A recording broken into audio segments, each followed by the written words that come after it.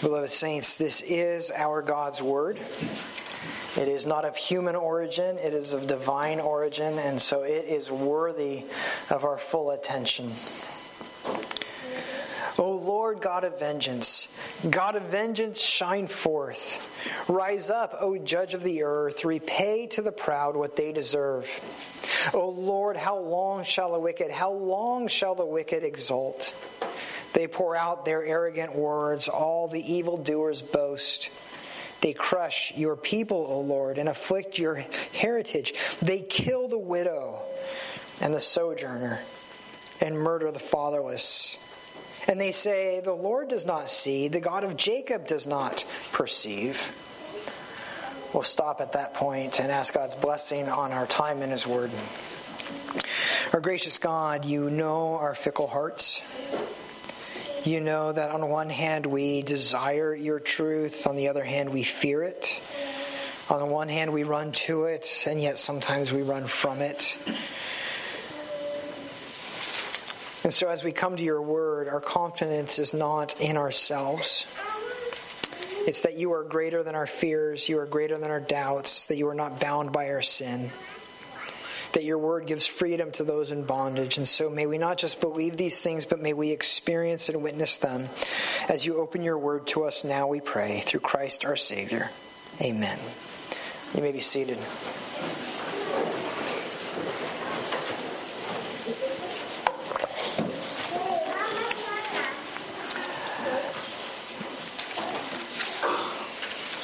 Have you ever played the Would You Rather game?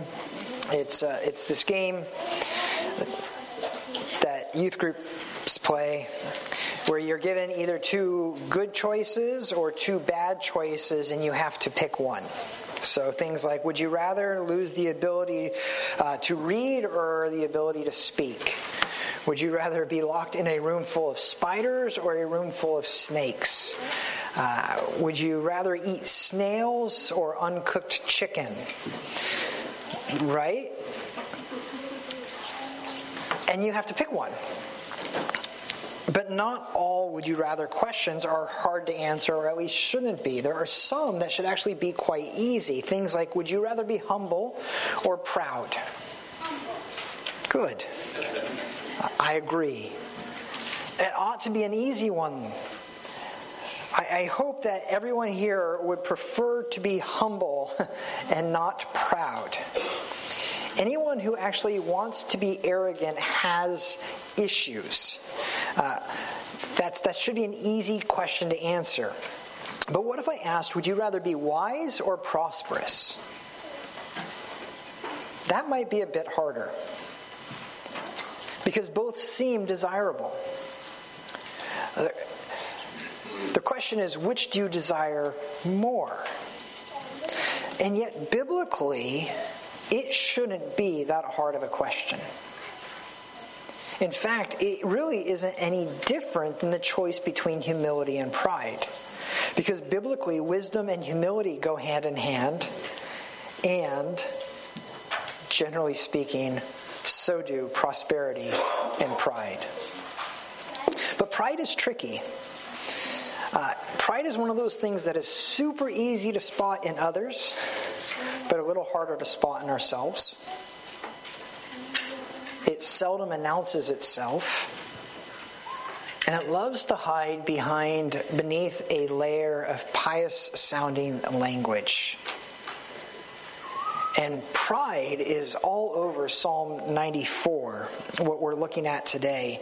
Last week looked at Psalm 92, and it's called to seek depth, to shun shallowness, and to seek that which is eternal and often unseen over that which is temporary and right in front of us. And the next few Psalms, after Psalm 92, kind of carry out that theme of depth versus shallowness, and they explain it. Psalm 93 is about righteousness.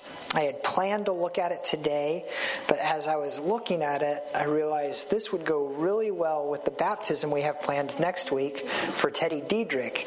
And so I decided to put that off a week, and we'll look at Psalm 93 next week. And today we're going to skip ahead to the next Psalm, Psalm 94.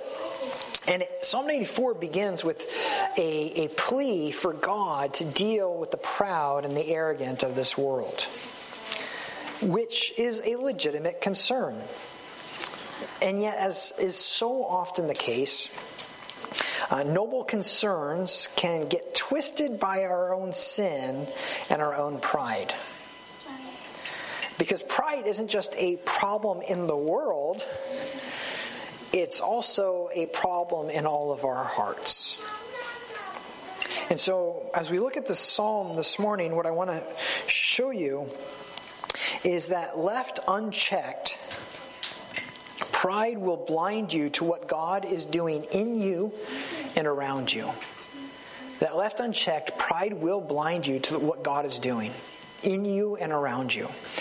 And so we want to work our way through the psalm, and as we do, we want to see the concern expressed about the arrogant of the world, and then we want to see how it is easy to miss that when we focus on those who have let us down, rather than on what God has shown us, His kindness and His faithfulness, it's easy to miss what He's doing or has done for us. And then finally, we'll see how that understanding of God's kindness and His faithfulness should transform the way we pray about others and the way we pray for others who mistreat us. And so that's really where we want to go today as we look at this psalm. This idea of pride pervades the first 7 verses, the verses we just read. So verse 2, repay the proud. Verse 4, they pour out arrogant words. Then again, in verse 4, they all boast, they brag, which is really also what he's saying in verse 7. He says they say that God is blind to all they do. What he's saying is they're bragging. There's no God to stop us. And if there is, he's oblivious. Pride, arrogance, boasting. This is the issue.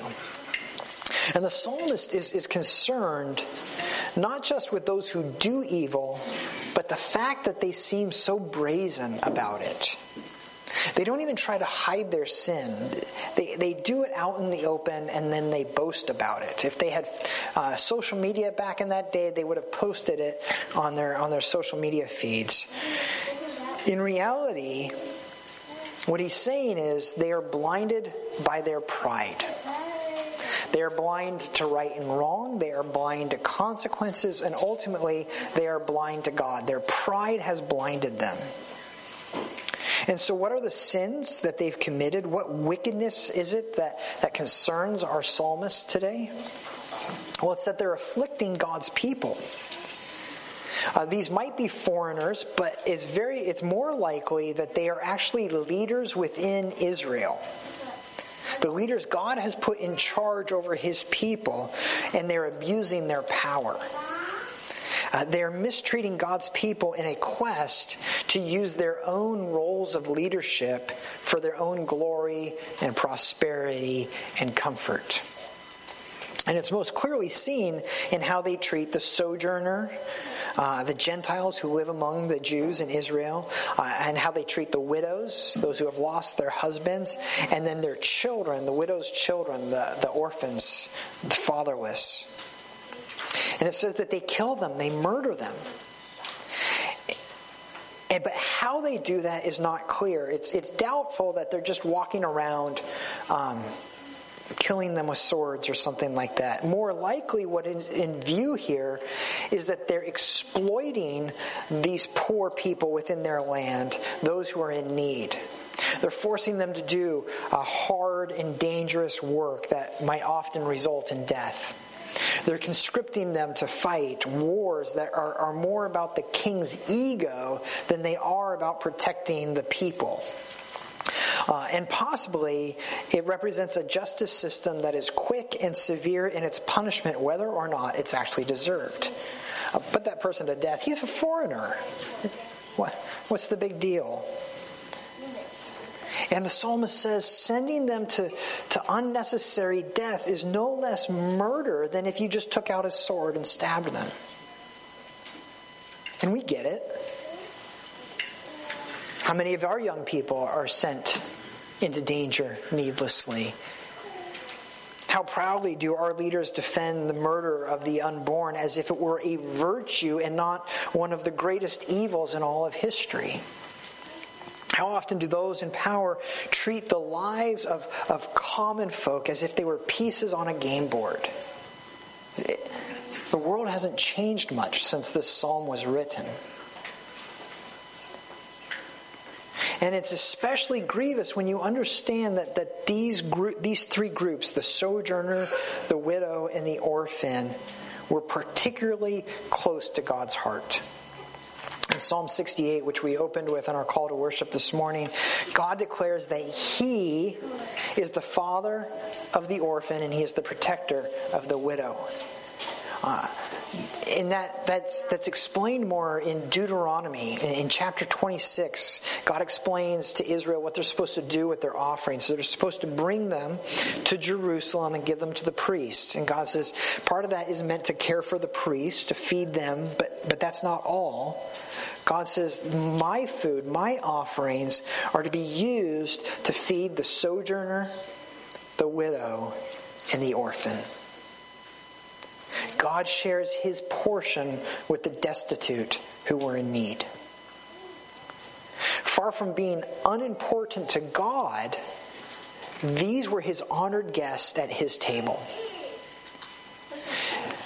Calling them dear to His heart would be a gross understatement. These were His people. And so the mistreatment of them was absolutely abhorrent in God's eyes. Clearly, the psalmist has read Deuteronomy, and he understands this. But that also means he would have read a few chapters later, chapter 32, where God says, "Vengeance is mine, and recompense for the time when their foot shall slip, for the day of their calamity is at hand, and their doom comes swiftly." And this is why the psalmist says in verse 1, or why he calls God in verse 1, God of vengeance.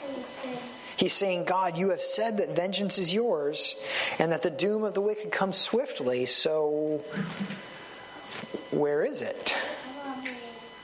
Don't you care about the widows? Don't you care about the orphans? Or am I the only one who's noticing what's going on here? These are your people after all, aren't they? It's as if the psalmist is saying, Lord, am I the only one who cares about your people? And he closes with an appeal to God's honor. He says, they're boasting, they're laughing at you, God. They're claiming that you don't see what's going on. And the psalmist is tempted to agree. It's as if he's saying, Lord, do you care? Or am I the only one who seems to care about defending your honor?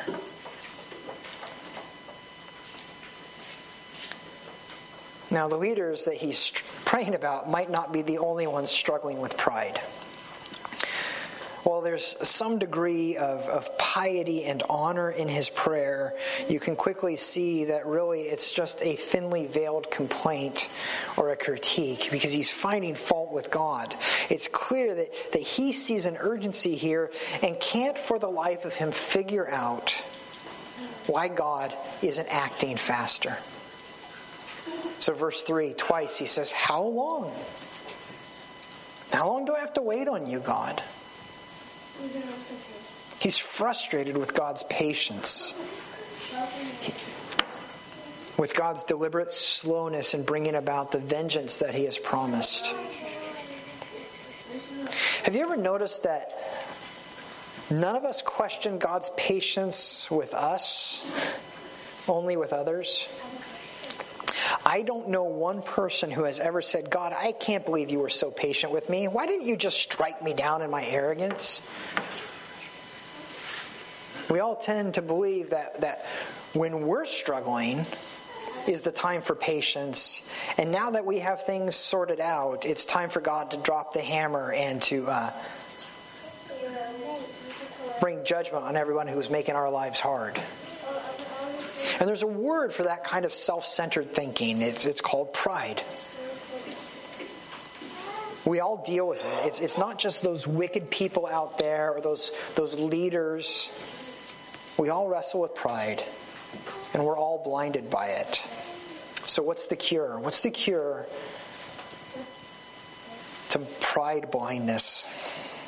Well, let's go to the end. I'm going to read verses 16 through 23. I'm going to read the verses out of order because I think the psalm is driving us towards the center. Verses 16 through 23. Who rises up for me against the wicked? Who stands for me against evildoers? If the Lord had not been my help, my soul would soon have lived in the land of silence. When I thought my foot slips, your steadfast love, O Lord, held me up. When the cares of my heart are many, your consolations cheer my soul. Can wicked rulers be allied with you, those who frame injustice by statute? They band together against the life of the righteous and condemn the innocent to death. But the Lord has become my stronghold, and my God the rock of my refuge. He will bring back on them their iniquity and wipe them out for their wickedness. The Lord our God will wipe them out. When the psalmist slows down and he reflects honestly on his past, he can't help but seeing God's faithfulness repeatedly, time and time again. He knows that the Lord has come to his aid more than once, verse 16. He can't ignore that he would have long ago been banished into exile if God had not been his helper, verse 17. Many times he has thought he was on the verge of an irrecoverable fall, but the Lord preserved him in love. Verse 18. When life was overwhelming and he thought his heart would break, it was the Lord who gave him a peace that surpassed understanding. Verse 19. When he considers the mere possibility that God would somehow make an alliance with the leaders who are afflicting him, that God would leave the innocent unavenged, he's forced to laugh because it's so contrary to God's character. And so he has no choice but to confess that his pride has blinded him, that the Lord is indeed his refuge, and that God will come in justice in his time. When he focused on the offenses of others, his pride was stoked, and he was blinded to what the Lord had done for him, was doing in him, and might be doing in others around him. After all, where would he be without the Lord's mercy? Would he be any different from those who are driving him crazy? Apart from God's redeeming love, is he really any better? What was it that made all the difference in his life? Was it not God's patience with him? Was it not God's kindness? Isn't that what he's confessing, that God is his rescuer? And as is often the case, nothing has changed in his circumstances. The only thing that's changed is his perspective. So let's go back a few verses and see what he confessed in verses 12 through 15. Blessed is the man whom you discipline, O Lord, and whom you teach out of your law, to give him rest from days of trouble until a pit is dug for the wicked. For the Lord will not forsake his people. He will not abandon his heritage. For justice will return to the righteous, and all the upright in heart will follow it. He confesses that blessing is found not in living the easy life, but in understanding God's ways, understanding God's law.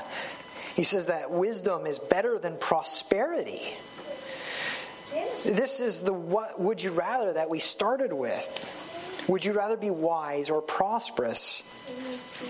And the psalmist is answering that question for us. Blessing is found in the Lord's discipline and instruction in understanding how God works.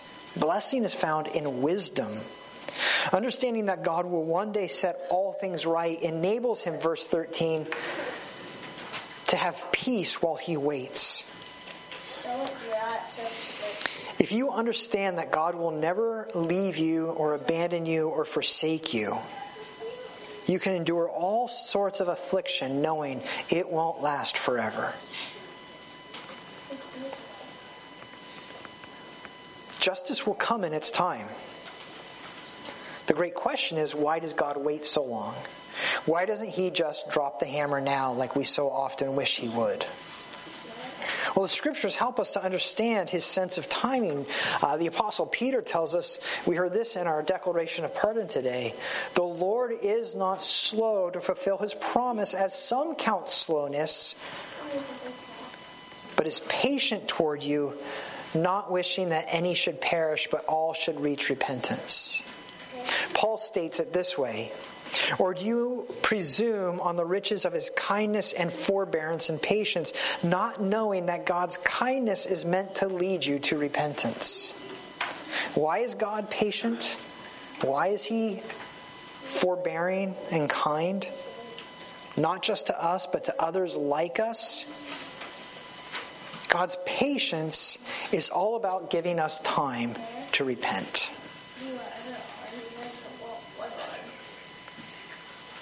If we're comfortable with God waiting for us but not others, what are we being? We're being proud, we're being arrogant, we're being self-centered. Wisdom, understanding God's ways, leads to humility, to seeking good for others and not just ourselves. If we would be humble, we must be wise. If we are wise, we must seek mercy for others and not just ourselves, even if it means being patient in adversity. Isn't that what Jesus prayed? Father, if you are willing, remove this cup from me. Nevertheless, not my will, but your will be done. It's not that Jesus was indifferent to pain and suffering. It's not that he wanted justice to never come, but he was willing to surrender his comfort, his timing for something greater. Something that would mean mercy for many. That's where God's wisdom leads, to compassion for others. That's what happens when God's heart starts to shape our heart. It changes the way we see others, the way we pray for them, and the way we speak to them. And so let's read the last few verses, verses 8 through 11. The psalmist turns to his afflictors and he says this, "Understand, O dullest of the people, fools, when will you be wise? He who planted the ear, does he not hear? He who formed the eye, does he not see? He who disciplines the nations, does he not rebuke? He who teaches man knowledge, the Lord, who knows the thoughts of man, that they are but a breath." In these 4 verses, the psalmist makes a plea for repentance to those who are causing his misery. When he calls them dull and fools, he's not being mean. He's acknowledging their blindness to reality and that it's putting them in great danger. He's acknowledging that they have been blinded. And so he asks them, do you think that the creator of the ear doesn't hear what you're saying? Do you think the creator of the eye doesn't see you? Do you think the one who gave you knowledge doesn't know everything? Do you think you can outweight the eternal one when your life is but a breath? It's not mockery, it's not mean, it's just honest. Instead of arguing with God's patience, he's now using God's patience as an opportunity to plead with his afflictors to repent and experience the mercy he has before it's too late. That's humble. And it's kind. And it too reflects the very heart of Jesus. Do you remember what Jesus prayed? For his executioners, in the middle of his execution, Father, forgive them, they know not what they do. Praying for his afflictors. He seeks their mercy. That's glorious. That is a humble prayer. And it shows the hidden wisdom of God who's not slow in keeping his promises, but patient toward us. It's the kind of depth that Psalm 92 that we saw last week calls us to. The ability to see past our creature comforts and status and see the world in light of eternity. Biblical wisdom is the ability to judge all things in light of eternity. That wisdom leads us to compassion for others. And compassion is not always obvious to those to whom it's being offered. It takes a lot of wisdom and grace to confess something like verse 12. Blessed is the man whom you discipline. We don't tend to like discipline. It's painful, but it teaches us wisdom, and we're always better for it. When the psalmist calls his afflictors dull and foolish, he's actually being compassionate because he's saying, you've been blind. You've mistaken God's patience for indifference.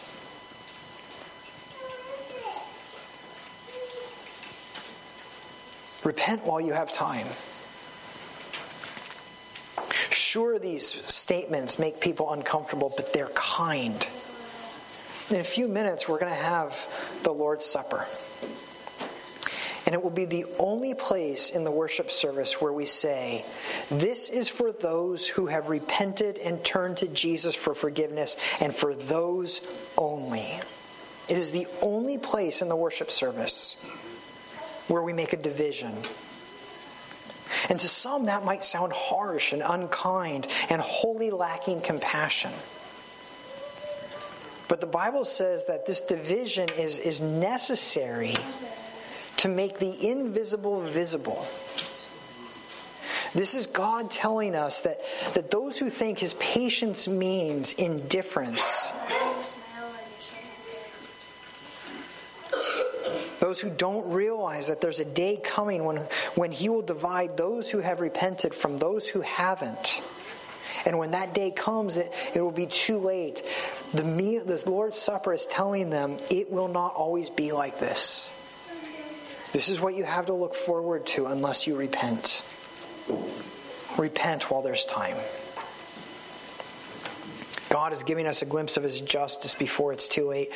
And he reminds everyone that the one who has ears hears all. The one who invented eyes sees all. The one who gives knowledge knows all. And that warning, though uncomfortable, is compassionate because that's who our God is. And his warnings lead to wisdom for those who hear. And that wisdom leads to taking hold of what is eternal over what is comfortable. And so our God is compassionate. He confronts our pride. And he calls us to come to his table and to be comforted and to be reminded that our God knows all, sees all. There's a day coming when he will take care of all things. Until then, let our troubled hearts find our comfort in him. Let our stumbling feet find their security in him. Let us find our peace in our God. So I'd like to ask the elders to come forward as we receive this meal. And please join me in prayer. Father, we long for humility, but often we fear the road to get there. We want wisdom, but don't want to surrender control. Help us. Help us to have the heart and the mind of Jesus our Lord, and to seek the salvation of those who afflict us rather than their judgment. Help us to desire your patience for them as much as we appreciate your patience toward us. Grant us humility, patience, wisdom, and compassion, we pray. In Jesus' name, amen.